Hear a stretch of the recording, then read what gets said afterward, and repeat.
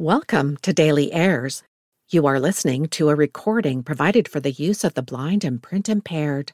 Materials or items read on Airs LA are the copyright property of the original authors and publishers. No unauthorized use or duplication is permitted.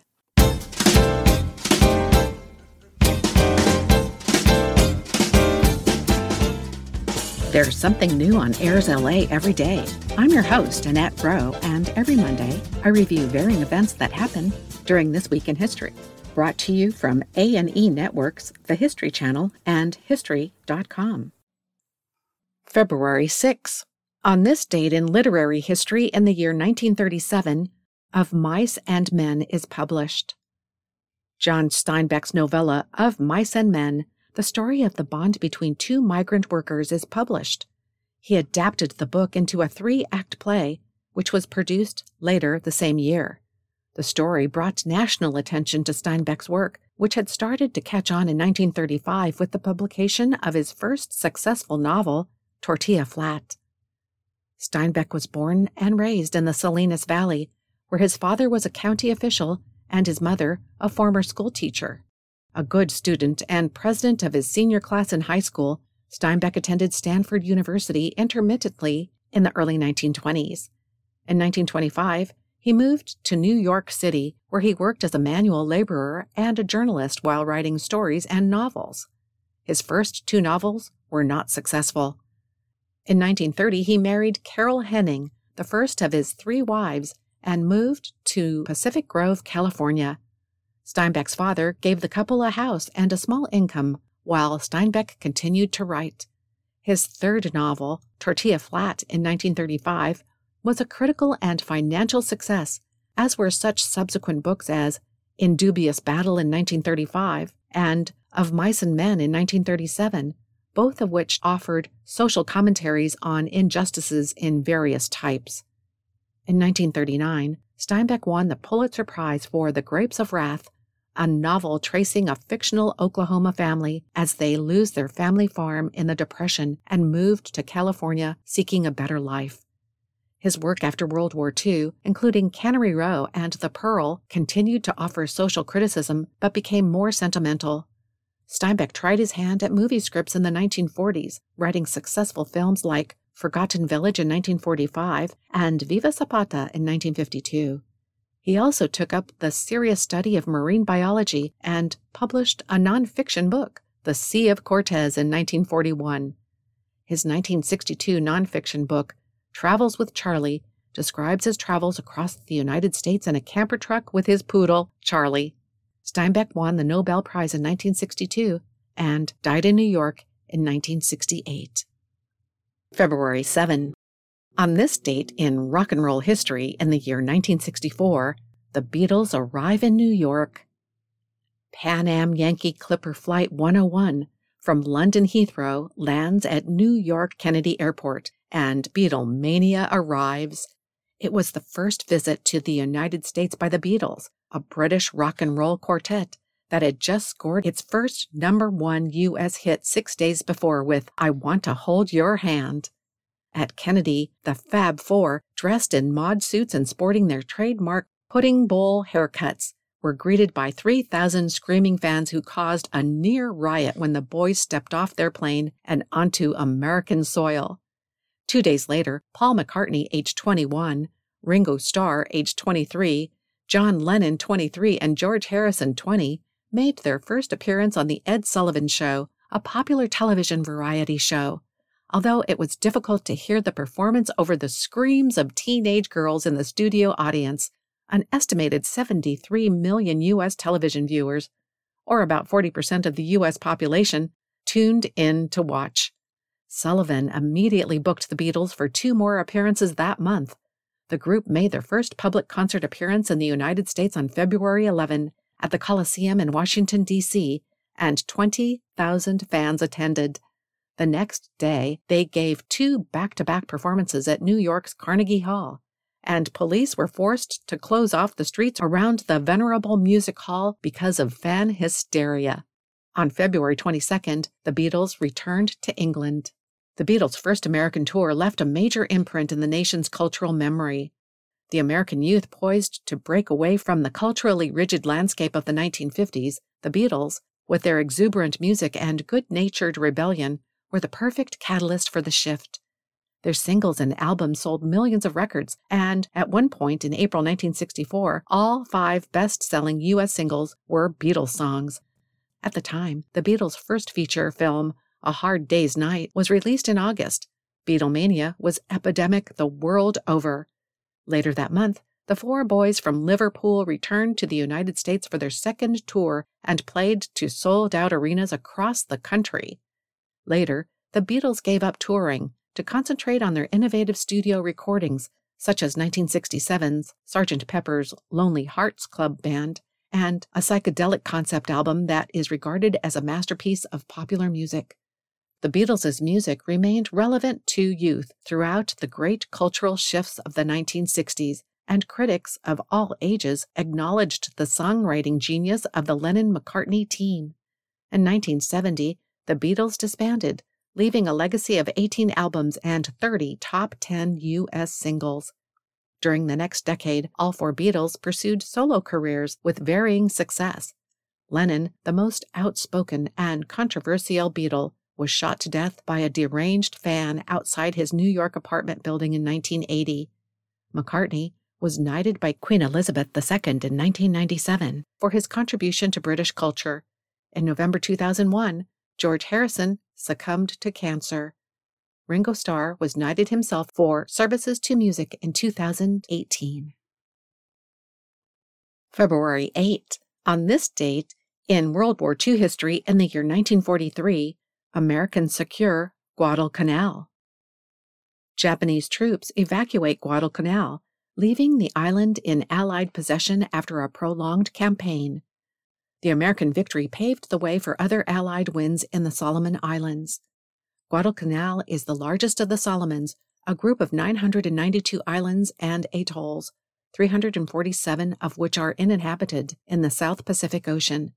The Solomons, which are located northeast of Australia and have 87 indigenous languages, were introduced to Europe in 1568 by the Spanish navigator Álvaro de Mandana de Nera.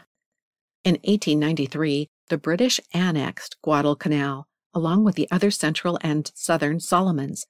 The Germans took control of the northern Solomons in 1885, but transferred these islands, except for Bougainville and Buka, to the British in 1900. The Japanese invaded the Solomons in 1942 during World War II and began building a strategic airfield on Guadalcanal. On August 7 of that year, U.S. Marines landed on the island. The Japanese responded quickly with sea and air attacks. A series of bloody battles ensued in the debilitating tropical heat as Marines sparred with Japanese troops on land, while in the waters surrounding Guadalcanal, the U.S. Navy fought 6 major engagements with the Japanese between August 24 and November 30. In mid-November 1942, the 5 Sullivan brothers from Waterloo, Iowa, died together when the Japanese sank their ship, the USS Juno. Both sides suffered heavy losses of men, warships, and planes in the battle for Guadalcanal. An estimated 1,600 U.S. troops were killed, over 40,000 were wounded, and several thousand more died from disease. The Japanese lost 24,000 soldiers. On December 31, 1942, Emperor Hirohito told Japanese troops they could withdraw from the area. The Americans secured Guadalcanal about 5 weeks later. The Solomons gained their independence from Britain in 1978. In the late 1990s, fighting broke out between rival ethnic groups on Guadalcanal and continued until an Australian-led international peacekeeping mission restored order in 2003. Today, with a population of over 500,000 people, the Solomons are known as a scuba diver and fisherman's paradise. February 9. On this date in baseball history in the year 1971, Satchel Paige is nominated to the Baseball Hall of Fame. Pitcher Leroy Satchel Paige becomes the first Negro League veteran to be nominated for the Baseball Hall of Fame. In August of that year, Paige, a pitching legend known for his fastball, showmanship, and the longevity of his playing career, which spanned 5 decades, was inducted. Joe DiMaggio once called Paige the best and fastest pitcher I've ever faced. Paige was born in Mobile, Alabama, most likely on July 7, 1906, although the exact date remains a mystery. He earned his nickname Satchel as a boy when he earned money carrying passengers' bags at train stations. Baseball was segregated when Paige started playing baseball professionally in the 1920s, so he spent most of his career pitching for Negro League teams around the United States. During the winter season, he pitched for teams in the Caribbean and Central and South America. As a barnstorming player who traveled thousands of miles each season and played for whichever team met his asking price, he pitched an estimated 2,500 games, had 300 shutouts, and 55 no-hitters. In 1 month in 1935, he reportedly pitched 29 consecutive games. In 1947, Jackie Robinson broke baseball's color barrier and became the first African American to play in the major leagues when he joined the Brooklyn Dodgers. The following year, Paige also entered the majors, signing with the Cleveland Guardians, then known as the Cleveland Indians, and becoming, at age 42, baseball's oldest rookie. He helped the Guardians win the pennant that year and later played for the St. Louis Browns and the Kansas City A's. Paige retired from the majors in 1953, but returned in 1965 to pitch 3 innings for the Kansas City A's. He was 59 at the time, making him the oldest person to ever play in the major leagues. In addition to being famous for his talent and longevity, Paige was also well known for his sense of humor and colorful observations on life, including, "Don't look back. Something might be gaining on you," and "Age is a question of mind over matter. If you don't mind, it doesn't matter." Paige died on June 8, 1982, in Kansas City, Missouri. February 10. On this date in music history in the year 1972, Ziggy Stardust makes his earthly debut. It was one of those events that virtually nobody witnessed, but many wish they had. The concert at London's Toby Jug Pub on February 10, 1972, when the relatively minor rocker named David Bowie became the spaceman Ziggy Stardust. While it might be said of many such historic moments like John Lennon meeting Paul McCartney, or Elvis ad-libbing "That's All Right Mama" between takes at Sun Studios, that their significance became clear only in hindsight, that there was at least one man who knew exactly where Ziggy's earthly debut would lead, David Bowie himself. "I'm going to be huge," is what David Bowie told Melody Maker less than 3 weeks earlier and 6 months prior to the release of the album The Rise and Fall of Ziggy Stardust and the Spiders from Mars. And it's quite frightening in a way, because I know that when I reach my peak and it's time for me to be brought down, it will be a bump. The last bit may have been a case of Bowie confusing his Ziggy persona with real life, but that was what put the act over in the first place.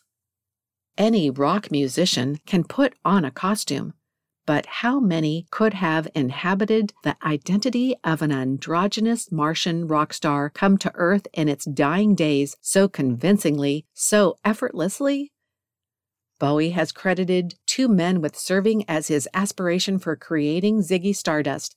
One was the man he met and spoke with after his first Velvet Underground concert and took to be Lou Reed, but who was, in fact, Reed's replacement in the Velvets. He sat there and talked as though he was Lou, and he was talking about how he wrote Waiting for the Man and all these things, recalled Bowie years later. And it was at that point I realized that at the time it didn't matter to me if this was the real one or a fake one.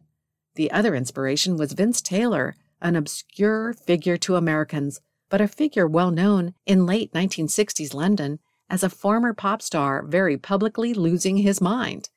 He fired his band and went on stage one night in a white sheet. He told the audience to rejoice that he was Jesus. They put him away.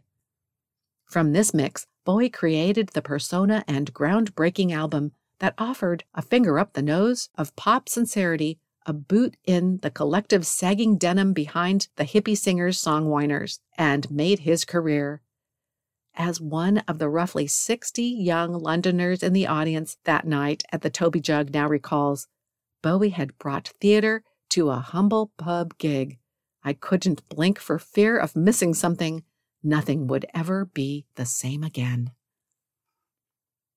February 11. On this date in history, in the year 2020, the World Health Organization officially names novel coronavirus disease COVID-19.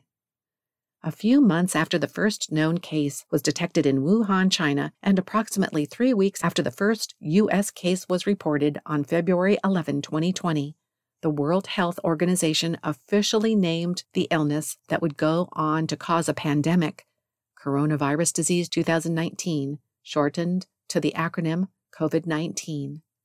Often referred to as the Wuhan virus in its very early stages, and also nCoV-2019, WHO guidelines state that names for new infectious diseases may not include geographic locations, animals, individuals, or groups of people and must be pronounceable. CO stands for corona, VI stands for virus, D is for disease, and 2019 represents the year it was discovered. Having a name matters to prevent the use of other names that can be inaccurate or stigmatizing, World Health Organization Director General Tedros Ghebreyesus said during a meeting briefing announcing the name. It also gives us a standard format to use for any future coronavirus outbreaks. Since its onset, COVID-19 rapidly spread to every continent. By early 2022, it resulted in roughly 400 million global cases and 5.7 million deaths, including more than 900,000 deaths in the United States alone. February 12. On this date in music history, in the year 1924, George Gershwin's Rhapsody in Blue is performed for the very first time. The audience packed a house that could have been sold out at twice the size, wrote New York Times critic Olin Downs on February 13, 1924, of a concert staged the previous afternoon at the Aeolian Hall in New York City. Billed as an educational event, the Experiment in Modern Music concert was organized by Paul Whiteman, the immensely popular leader of the Palais Royal Orchestra, to demonstrate that the relatively new form of music called jazz deserved to be regarded as a serious and sophisticated art form.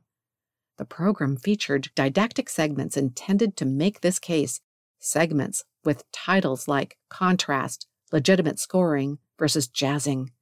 After 24 such stem winders, the house was growing restless.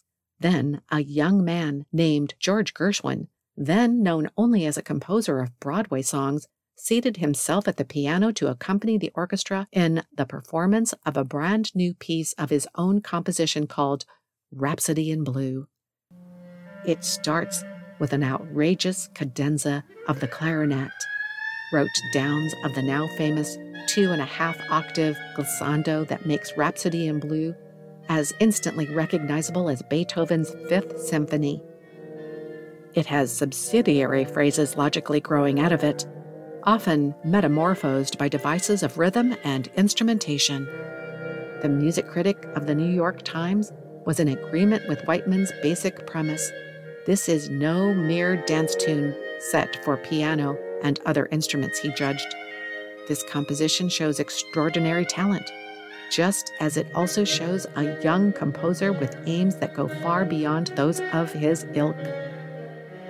It may be true that George Gershwin had always hoped to transcend the category of popular music, but the piece he used to accomplish that feat was put together very hastily. Just 5 weeks prior to the Experiment in Modern Music concert, Gershwin had not committed to writing a piece for it, when his brother, Ira, read a report in the New York Tribune stating that George was at work at a jazz concerto for the program. Thus painted into a corner, George Gershwin pieced Rhapsody in Blue together as best he could in the time available, leaving his own piano part to be improvised during the world premiere.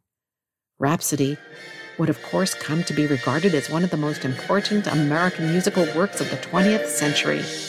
It would also open the door for a whole generation of serious composers and writers, from Copland to Brecht, to draw on jazz elements in their own important works.